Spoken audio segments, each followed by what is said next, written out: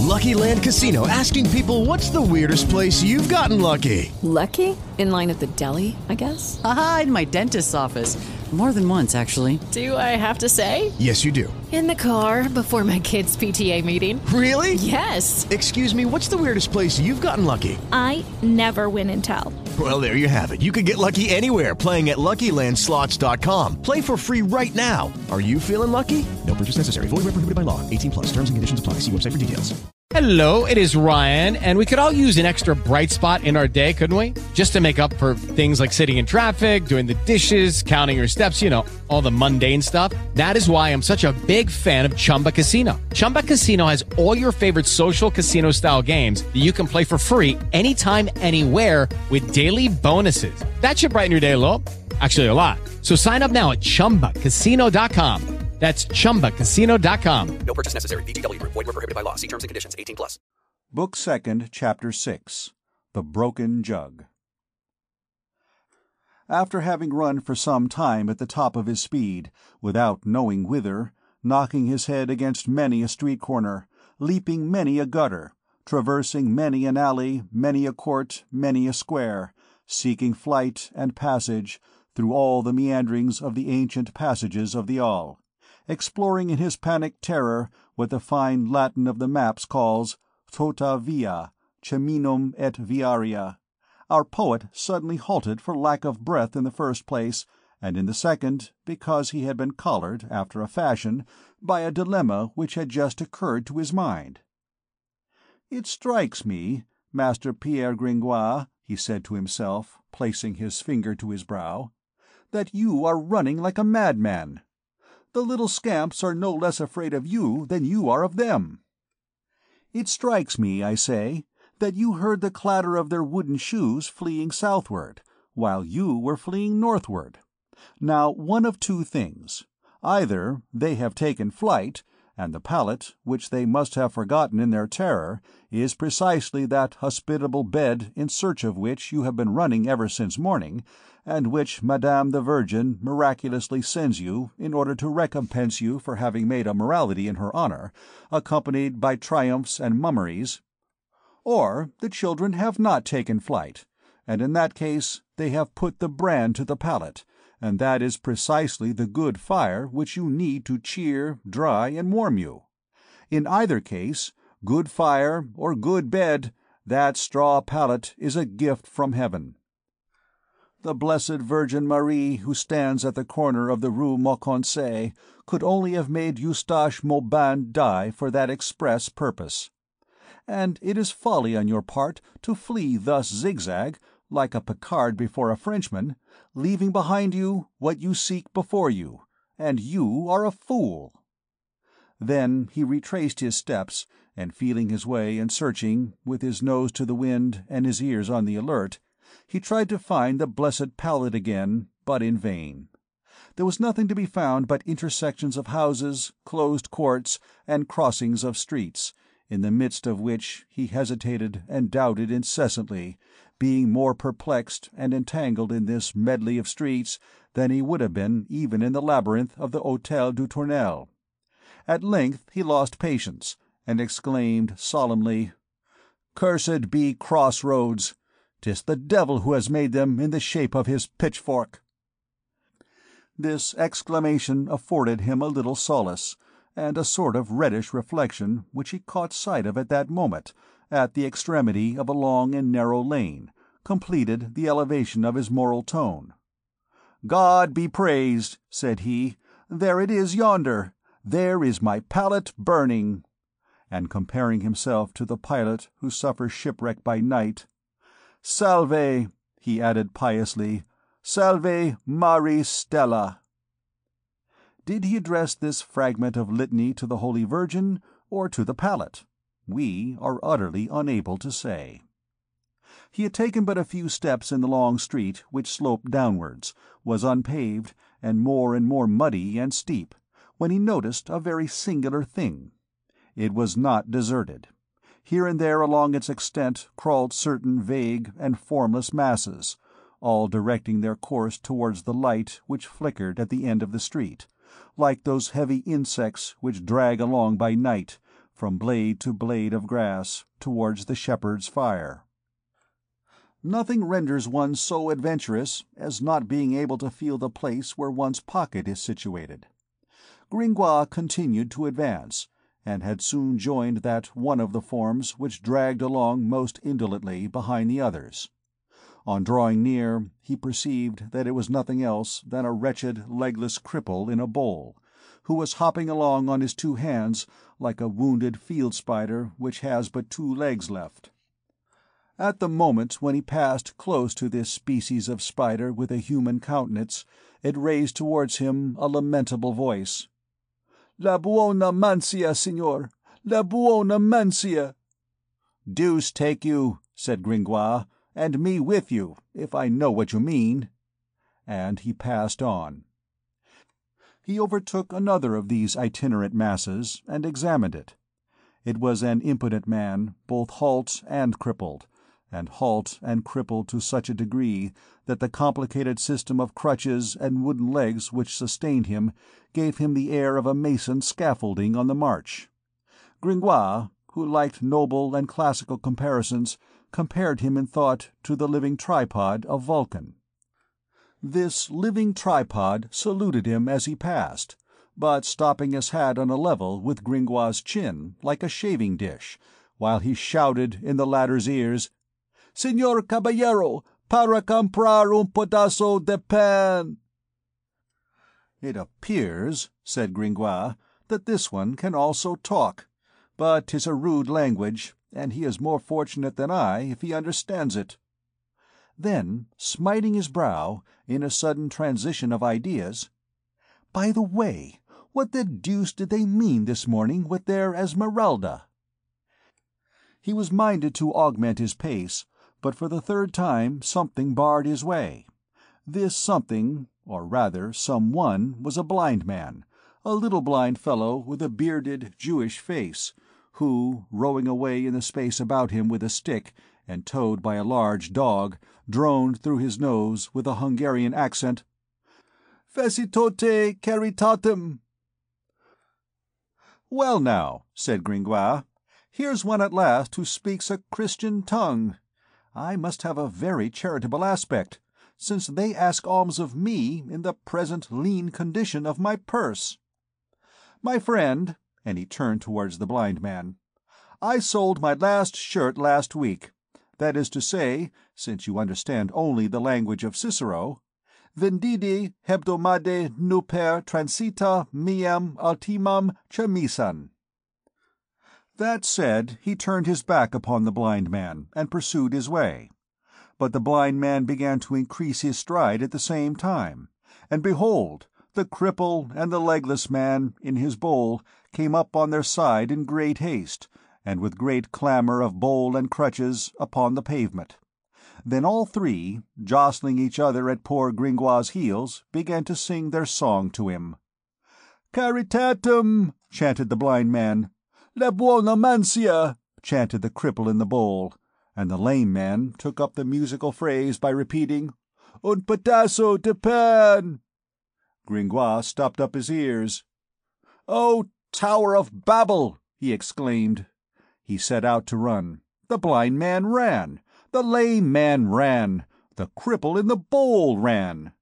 And then, in proportion as he plunged deeper into the street, cripples in bowls, blind men, and lame men swarmed about him, and men with one arm and with one eye, and the leprous with their sores, some emerging from little streets adjacent, some from the air-holes of cellars, howling, bellowing, yelping, all limping and halting, all flinging themselves towards the light, and humped up in the mire like snails after a shower.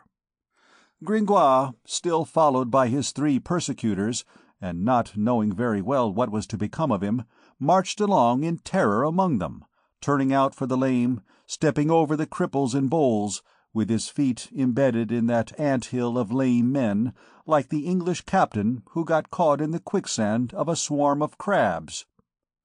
The idea occurred to him of making every effort to retrace his steps, but it was too late. This whole legion had closed in behind him, and his 3 beggars held him fast. So he proceeded, impelled both by this irresistible flood, by fear, and by a vertigo which converted all this into a sort of horrible dream. At last he reached the end of the street.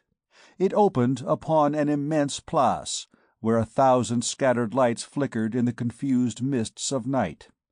Gringoire flew thither, hoping to escape, by the swiftness of his legs, from the 3 infirm spectres who had clutched him. "Onde vas, hombre?" "Where are you going, my man?" cried the cripple, flinging away his crutches and running after him with the best legs that ever traced a geometrical step upon the pavements of Paris.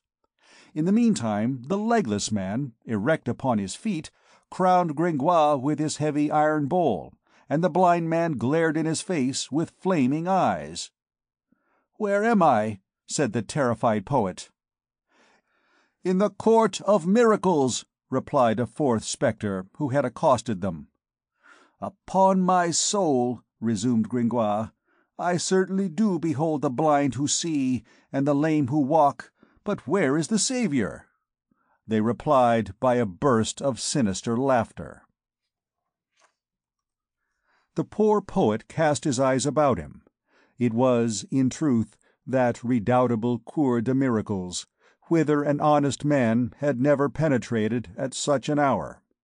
The magic circle, where the officers of the Châtelet and the sergeants of the provostship who ventured thither disappeared in morsels. A city of thieves, a hideous wart on the face of Paris, a sewer from which escaped every morning and whither returned every night to crouch that stream of vices, of mendicancy and vagabondage which always overflows in the streets of capitals. A monstrous hive, to which returned at nightfall with their booty all the drones of the social order. A lying hospital, where the bohemian, the disfrocked monk, the ruined scholar, the ne'er-do-wells of all nations, Spaniards, Italians, Germans, of all religions, Jews, Christians, Mahometans, idolaters, covered with painted sores, beggars by day, were transformed by night into brigands. An immense dressing-room, in a word, where, at that epoch, the actors of that eternal comedy which theft, prostitution, and murder play upon the pavements of Paris, dressed and undressed. It was a vast place, irregular and badly paved, like all the squares of Paris at that date. Fires, around which swarmed strange groups, blazed here and there. Everyone was going, coming, and shouting. Shrill laughter was to be heard, the wailing of children, the voices of women. The hands and heads of this throng, black against the luminous background, outlined against it 1,000 eccentric gestures. At times, upon the ground, where trembled the light of the fires, mingled with large, indefinite shadows, one could behold a dog passing, which resembled a man who resembled a dog. The limits of races and species seemed effaced in this city as in a pandemonium. Men, women, beasts, age, sex, health, maladies, all seemed to be in common among these people. All went together. They mingled, confounded, superposed. Each one there participated in all. The poor and flickering flames of the fire permitted Gringoire to distinguish, amid his trouble, all around the immense place, a hideous frame of ancient houses, whose worm-eaten, shriveled, stunted facades, each pierced with 1 or 2 lighted attic windows, seemed to him, in the darkness, like enormous heads of old women, ranged in a circle, monstrous and crabbed, winking as they looked on the witches' Sabbath. It was like a new world, unknown, unheard of, misshapen, creeping, swarming, fantastic.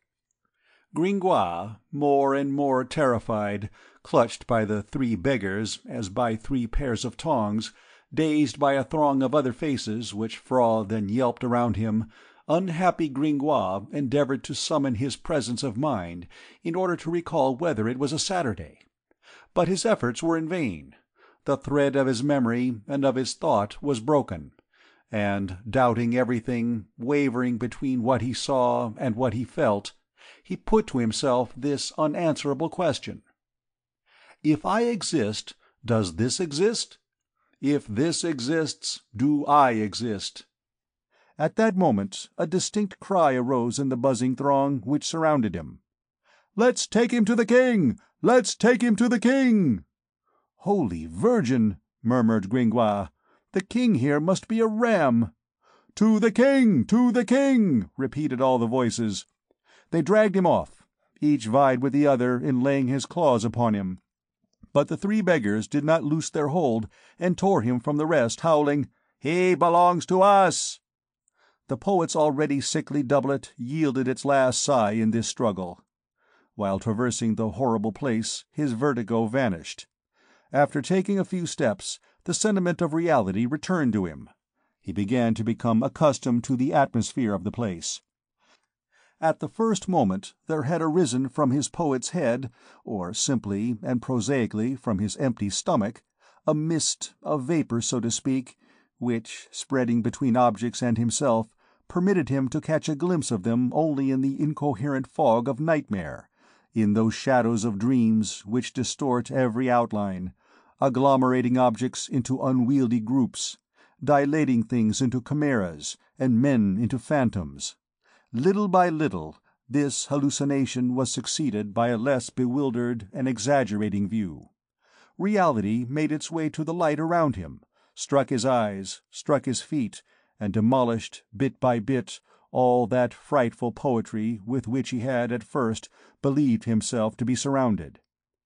He was forced to perceive that he was not walking in the Styx, but in mud, that he was elbowed not by demons, but by thieves, that it was not his soul which was in question, but his life, since he lacked that precious conciliator which places itself so effectually between the bandit and the honest man, a purse. In short, on examining the orgy more closely, and with more coolness, he fell from the witch's Sabbath to the dram-shop. The Cour de Miracles was, in fact, merely a dram-shop, but a brigand's dram-shop, reddened quite as much with blood as with wine. The spectacle which presented itself to his eyes, when his ragged escort finally deposited him at the end of his trip, was not fitted to bear him back to poetry, even to the poetry of hell. It was more than ever the prosaic and brutal reality of the tavern. Were we not in the 15th century, we would say that Gringoire had descended from Michelangelo to Callot. Around a great fire, which burned on a large circular flagstone, the flames of which had heated red-hot the legs of a tripod, which was empty for the moment, some worm-eaten tables were placed here and there, haphazard, no lackey of a geometrical turn having deigned to adjust their parallelism, or to see to it that they did not make too unusual angles. Upon these tables gleamed several dripping pots of wine and beer, and around these pots were grouped many Bacchic visages, purple with the fire and the wine. There was a man with a huge belly and a jovial face, noisily kissing a woman of the town, thick-set and brawny. There was a sort of sham soldier, a Naquois, as the slang expression runs, who was whistling as he undid the bandages from his fictitious wound, and removing the numbness from his sound and vigorous knee, which had been swathed since morning in 1,000 ligatures. On the other hand, there was a wretched fellow, preparing with celandine and beef's blood his leg of God for the next day. 2 tables further on, a palmer, with his pilgrim's costume complete, was practicing the lament of the Holy Queen, not forgetting the drone and the nasal drawl. Further on, a young scamp was taking a lesson in epilepsy from an old pretender, who was instructing him in the art of foaming at the mouth by chewing a morsel of soap. Beside him, a man with the dropsy was getting rid of his swelling, and making 4 or 5 female thieves, who were disputing at the same table over a child who had been stolen that evening, hold their noses. All circumstances which, 2 centuries later, seemed so ridiculous to the court, as Sauval says, that they served as a pastime to the king, and as an introduction to the royal ballet of Night, divided into 4 parts and danced on the theatre of the Petit Bourbon. Never, adds an eye-witness of 1653, have the sudden metamorphoses of the Court of Miracles been more happily presented. Benserade prepared us for it by some very gallant verses. Loud laughter everywhere, and obscene songs. Each one held his own course, carping and swearing without listening to his neighbor. Pots clinked, and quarrels sprang up at the shock of the pots, and the broken pots made rents in the rags.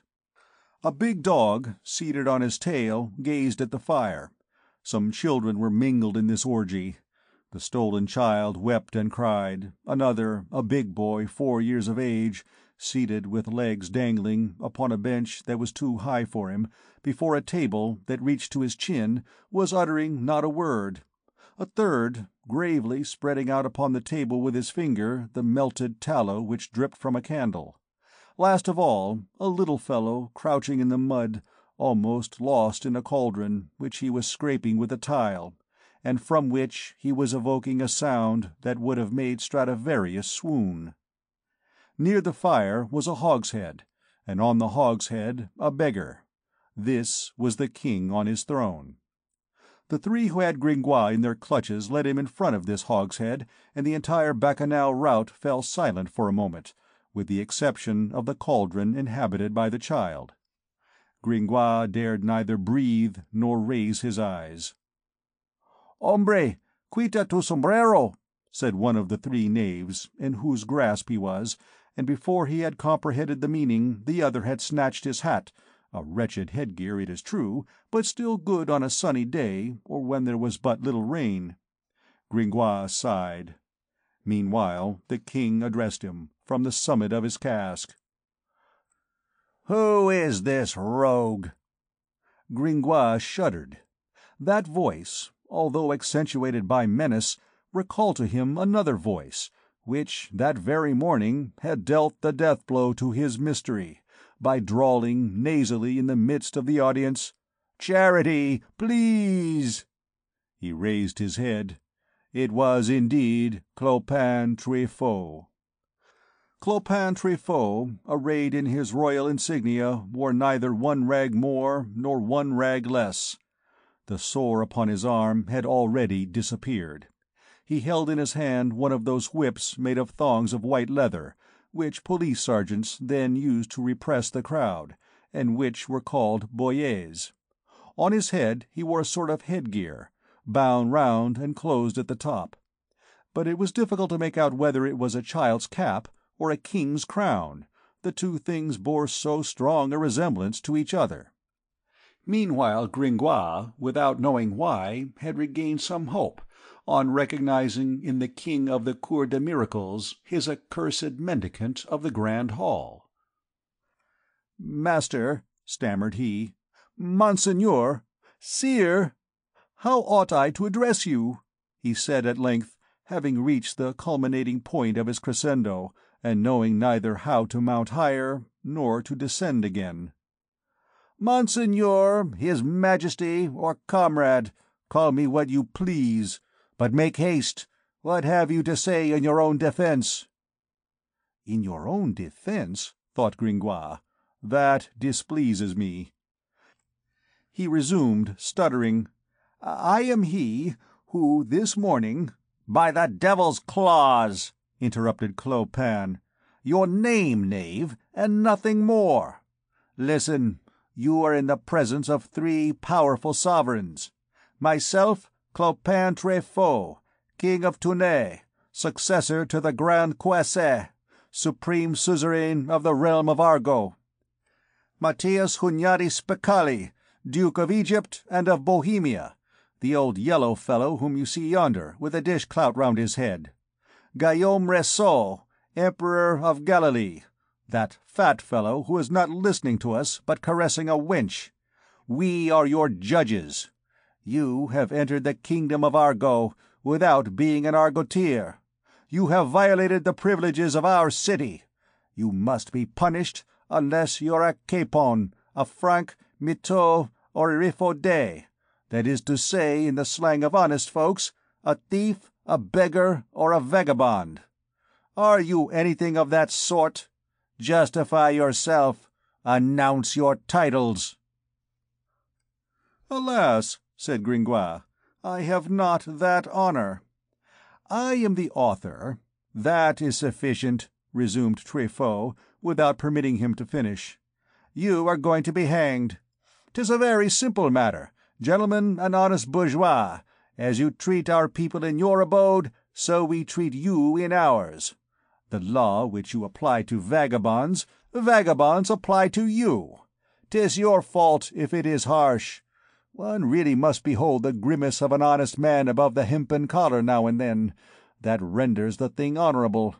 Come, friend, divide your rags gaily among these damsels. I am going to have you hanged to amuse the vagabonds, and you are to give them your purse to drink your health. If you have any mummery to go through with, there's a very good God the Father in that mortar yonder in stone, which we stole from the Saint Pierre aux Boeufs. You have 4 minutes in which to fling your soul at his head." The harangue was formidable. "Well said, upon my soul! Clopin Truffaut preaches like the Holy Father the Pope," exclaimed the Emperor of Galilee, smashing his pot in order to prop up his table. "Monseigneurs, emperors, and kings," said Gringoire coolly, for I know not how, firmness had returned to him, and he spoke with resolution. "Don't think of such a thing. My name is Pierre Gringoire. I am the poet whose morality was presented this morning in the grand hall of the courts." "Ah, so it was you, master," said Clopin. "I was there, C'était Deu. Well, comrade, is that any reason, because you bored us to death this morning, that you should not be hung this evening?"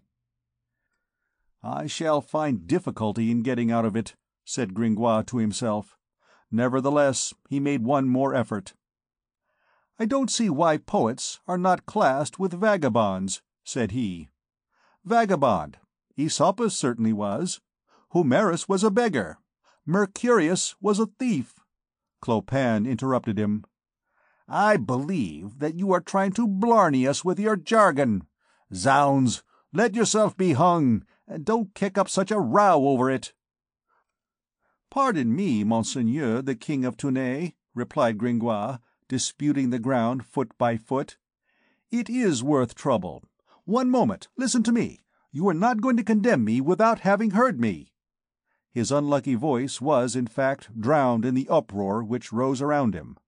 The little boy scraped away at his cauldron with more spirit than ever, and, to crown all, an old woman had just placed on the tripod a frying-pan of grease, which hissed away on the fire with a noise similar to the cry of a troop of children in pursuit of a masker.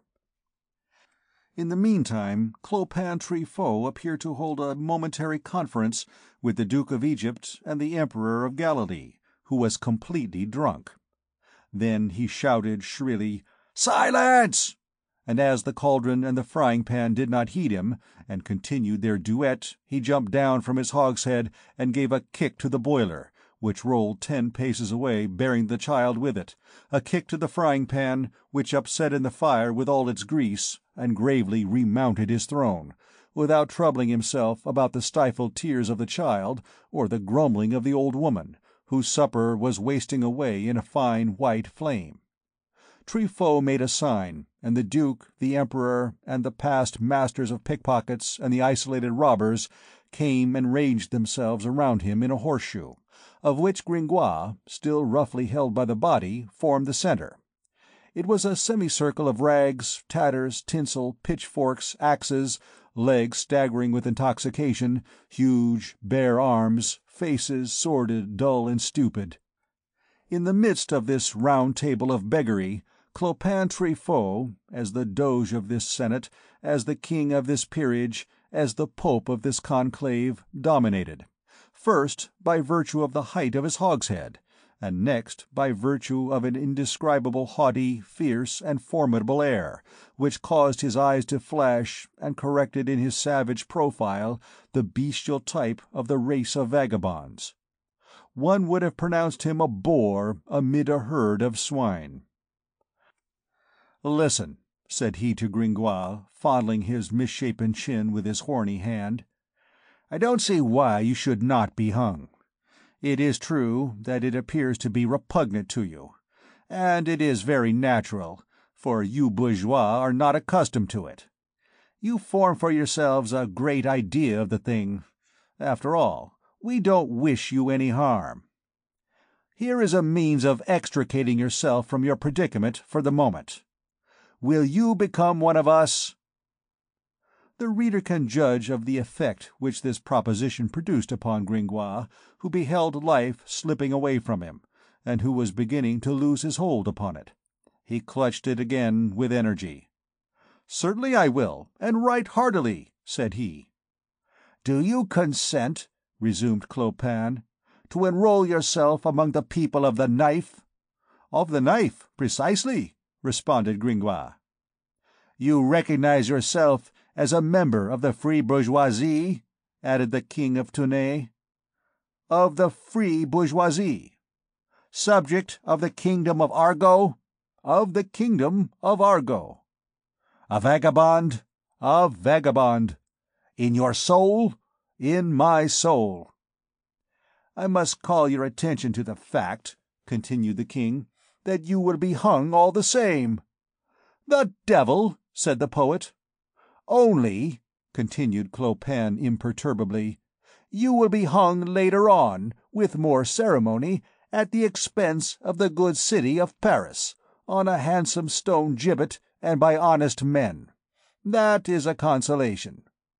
"Just so," responded Gringoire. "There are other advantages. In your quality of a high-toned sharper, you will not have to pay the taxes on mud, or the poor, or lanterns to which the bourgeois of Paris are subject." "So be it," said the poet. "I agree. I am a vagabond, a thief, a sharper, a man of the knife, anything you please.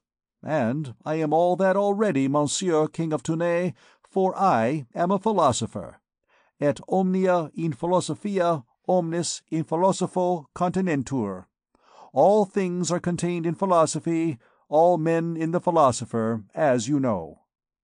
The King of Tournay scowled. "What do you take me for, my friend? What Hungarian Jew patter are you jabbering at us? I don't know Hebrew. One isn't a Jew because one is a bandit. I don't even steal any longer. I'm above all that. I kill.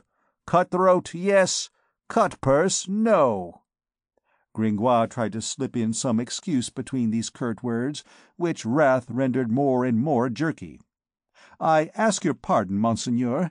It is not Hebrew, 'tis Latin." "I tell you," resumed Clopin angrily, "that I am not a Jew, and that I'll have you hung, belly of the synagogue, like that little shopkeeper of Judea, who is by your side, and whom I entertain strong hopes of seeing nailed to a counter one of these days, like the counterfeit coin that he is." So saying, he pointed his finger at the little bearded Hungarian Jew who had accosted Gringoire with his facitote caritatum, and who, understanding no other language, beheld with surprise the King of Tournay's ill-humour overflow upon him. At length Monsieur Clopin calmed down. "So, you will be a vagabond, you knave?" he said to our poet. "Of course," replied the poet. "Willing is not all," said the surly Clopin. "Good will doesn't put one onion the more into the soup, and is good for nothing except to go to paradise with. Now, paradise and the thieves' band are two different things. In order to be received among the thieves, you must prove that you are good for something, and for that purpose you must search the mannequin." "I'll search anything you like," said Gringoire. Clopin made a sign. Several thieves detached themselves from the circle and returned a moment later. They brought 2 thick posts, terminated at their lower extremities in spreading timber supports, which made them stand readily upon the ground.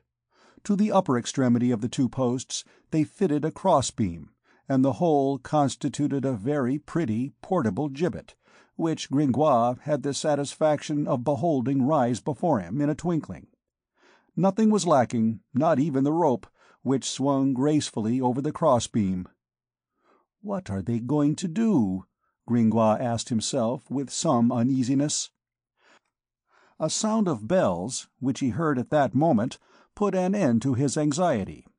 It was a stuffed mannikin, which the vagabonds were suspending by the neck from the rope, a sort of scarecrow dressed in red, and so hung with mule bells and larger bells that one might have tricked out 30 Castilian mules with them. These 1,000 tiny bells quivered for some time with the vibration of the rope, then gradually died away, and finally became silent when the mannikin had been brought into a state of immobility by that law of the pendulum which has dethroned the water clock and the hourglass. Then Clopin, pointing out to Gringoire a rickety old stool placed beneath the mannikin, "Climb up there." "Death of the devil!" objected Gringoire. "I shall break my neck. Your stool limps like one of Marshall's distichs. It has 1 hexameter leg and 1 pentameter leg." "Climb!" repeated Clopin. Gringoire mounted the stool, and succeeded, not without some oscillations of head and arms, in regaining his center of gravity. "Now," went on the King of Tournay, "twist your right foot round your left leg, and rise on the tip of your left foot." "Monseigneur," said Gringoire, "so you absolutely insist on my breaking some of my limbs?" Clopin tossed his head. "Hark ye, my friend, you talk too much. Here's the gist of the matter in 2 words. You are to rise on tiptoe as I tell you. In that way you will be able to reach the pocket of the mannikin. You will rummage it, you will pull out the purse that is there. And if you do all this without our hearing the sound of a bell, all is well. You shall be a vagabond. All we shall then have to do will be to thrash you soundly for the space of a week." "Ventre Dieu! I will be careful," said Gringoire. "And suppose I do make the bell sound? Then you will be hanged. Do you understand?" "I don't understand at all," replied Gringoire. "Listen once more. You are to search the mannikin, and take away its purse. If a single bell stirs during the operation, you will be hung. Do you understand that?" "Good," said Gringoire. "I understand that. And then?" "If you succeed in removing the purse without our hearing the bells, you are a vagabond, and you will be thrashed for 8 consecutive days. You understand now, no doubt?" "No, monsieur, I no longer understand. Where is the advantage to me? Hanged in one case, cudgeled in the other." "And a vagabond," resumed Clopin. "And a vagabond. Is that nothing? It is for your interest that we should beat you, in order to harden you to blows." "Many thanks," replied the poet. "Come, make haste," said the king, stamping upon his casque, which resounded like a huge drum. "Search the mannikin, and let there be an end to this. I warn you for the last time that if I hear a single bell, you will take the place of the mannikin." The band of thieves applauded Clopin's words, and arranged themselves in a circle round the gibbet, with a laugh so pitiless that Gringoire perceived that he amused them too much not to have everything to fear from them. No hope was left for him, accordingly, unless it were the slight chance of succeeding in the formidable operation which was imposed upon him. He decided to risk it, but it was not without first having addressed a fervent prayer to the mannikin he was about to plunder, and who would have been easier to move to pity than the vagabonds. These myriad bells, with their little copper tongues, seemed to him like the mouths of so many asps, open and ready to sting and to hiss. "Oh," he said in a very low voice, "is it possible that my life depends on the slightest vibration of the least of these bells? Oh," he added with clasped hands, "bells, do not ring, handbells do not clang, mule bells do not quiver." He made one more attempt upon Truffaut. And if there should come a gust of wind? You will be hanged, replied the other, without hesitation. Perceiving that no respite, nor reprieve, nor subterfuge was possible, he bravely decided upon his course of action. He wound his right foot round his left leg, raised himself on his left foot, and stretched out his arm. But at the moment when his hand touched the mannikin, his body, which was now supported upon one leg only, wavered on the stool, which had but three. He made an involuntary effort to support himself by the mannikin, lost his balance, and fell heavily to the ground, deafened by the fatal vibration of the 1,000 bells of the mannikin, which, yielding to the impulse imparted by his hand, described first a rotary motion, and then swayed majestically between the two posts. "Malediction!" he cried as he fell, and remained as though dead, with his face to the earth. Meanwhile he heard the dreadful peal above his head, the diabolical laughter of the vagabonds, and the voice of Trophy saying, "Pick me up that knave, and hang him without ceremony." He rose. They had already detached the mannikin to make room for him. The thieves made him mount the stool. Clopin came to him, passed the rope about his neck, and, tapping him on the shoulder, "Adieu, my friend. You can't escape now, even if you digested with the Pope's guts." The word mercy died away upon Gringoire's lips. He cast his eyes about him, but there was no hope. All were laughing. "Bellevine de la Troie," said the King of Tournay to an enormous vagabond who stepped out from the ranks. "Climb upon the cross-beam." Bellevine de la Troie nimbly mounted the traverse beam, and in another minute Gringoire, on raising his eyes, beheld him, with terror, seated upon the beam above his head. "Now," resumed Clopin Truffaut, "as soon as I clap my hands, you, Andre the Red, will fling the stool to the ground with a blow of your knee. You, Francois Chanteprune, will cling to the feet of the rascal, and you, Bellevine, will fling yourself on his shoulders, and all three at once, do you hear?" Gringoire shuddered. "Are you ready?" said Clopin Truffaut to the three thieves, who held themselves in readiness to fall upon Gringoire. A moment of horrible suspense ensued for the poor victim, during which Clopin tranquilly thrust into the fire with the tip of his foot some bits of vine-shoots which the flame had not caught. "Are you ready?" he repeated, and opened his hands to clap. 1 second more, and all would have been over. But he paused, as though struck by a sudden thought. "One moment," said he. "I forgot. It is our custom not to hang a man without inquiring whether there is any woman who wants him. Comrade, this is your last resource. You must wed either a female vagabond or the noose." This law of the vagabonds, singular as it may strike the reader, remains today written out at length in ancient English legislation. Gringoire breathed again. This was the second time that he had returned to life within an hour, so he did not dare to trust to it too implicitly. "Hola!" cried Clopin, mounted once more upon his cask. "Hola, women, females! Is there among you, from the sorceress to her cat, a wench who wants this rascal?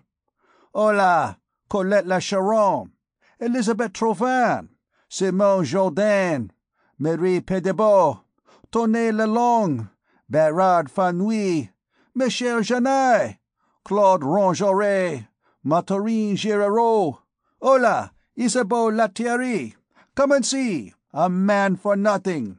Who wants him?" Gringoire, no doubt, was not very appetizing in his miserable condition. The female vagabonds did not seem to be much affected by the proposition. The unhappy wretch heard them answer, "No, no, hang him! There'll be more fun for us all." Nevertheless, 3 emerged from the throng and came to smell of him. The first was a big wench with a square face.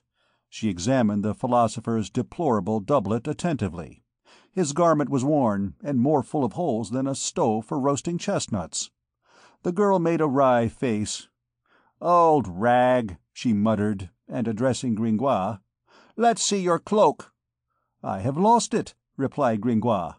"Your hat?" "They took it away from me." "Your shoes?" "They have hardly any soles left." "Your purse?" "Alas," stammered Gringoire, "I have not even a sou." "Let them hang you, then, and say thank you," retorted the vagabond wench, turning her back on him. The second, old, black, wrinkled, hideous, with an ugliness conspicuous even in the Cour des Miracles, trotted round Gringoire.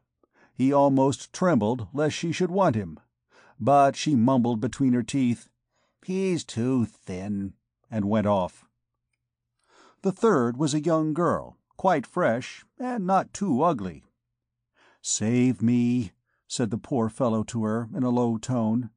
She gazed at him for a moment with an air of pity, then dropped her eyes, made a plait in her petticoat, and remained in indecision. He followed all these movements with his eyes. It was the last gleam of hope. "No," said the young girl at length. "No, Guillaume Langevin would beat me." She retreated into the crowd. "You are unlucky, comrade," said Clopin. Then, rising to his feet upon his hogshead, "No one wants him!" he exclaimed, imitating the accent of an auctioneer, to the great delight of all. "No one wants him! Once, twice, 3 times!" And, turning towards the gibbet with a sign of his hand, "Gone!" Bellevine de l'Etoile, André the Red, Francois Chanteprunay stepped up to Gringoire. At that moment a cry arose among the thieves. "La Esmeralda! La Esmeralda!" Gringoire shuddered, and turned towards the side whence the clamour proceeded. The crowd opened and gave passage to a pure and dazzling form. It was the gipsy. "La Esmeralda," said Gringoire, stupefied in the midst of his emotions by the abrupt manner in which that magic word knotted together all his reminiscences of the day. This rare creature seemed, even in the Cour des Miracles, to exercise her sway of charm and beauty.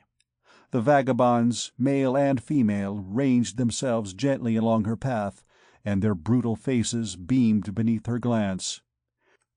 She approached the victim with her light step. Her pretty Jolly followed her. Gringoire was more dead than alive. She examined him for a moment in silence. "You are going to hang this man?" she said gravely to Clopin. "Yes, sister," replied the King of Tournay, "unless you will take him for your husband." She made her pretty little pout with her under lip. "I'll take him," said she. Gringoire firmly believed that he had been in a dream ever since morning, and that this was the continuation of it. The change was, in fact, violent, though a gratifying one. They undid the noose and made the poet step down from the stool. His emotion was so lively that he was obliged to sit down. The Duke of Egypt brought an earthenware crock without uttering a word. The gipsy offered it to Gringoire. "Fling it on the ground," said she.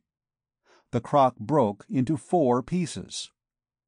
"Brother," then said the Duke of Egypt, laying his hands upon their foreheads, "she is your wife.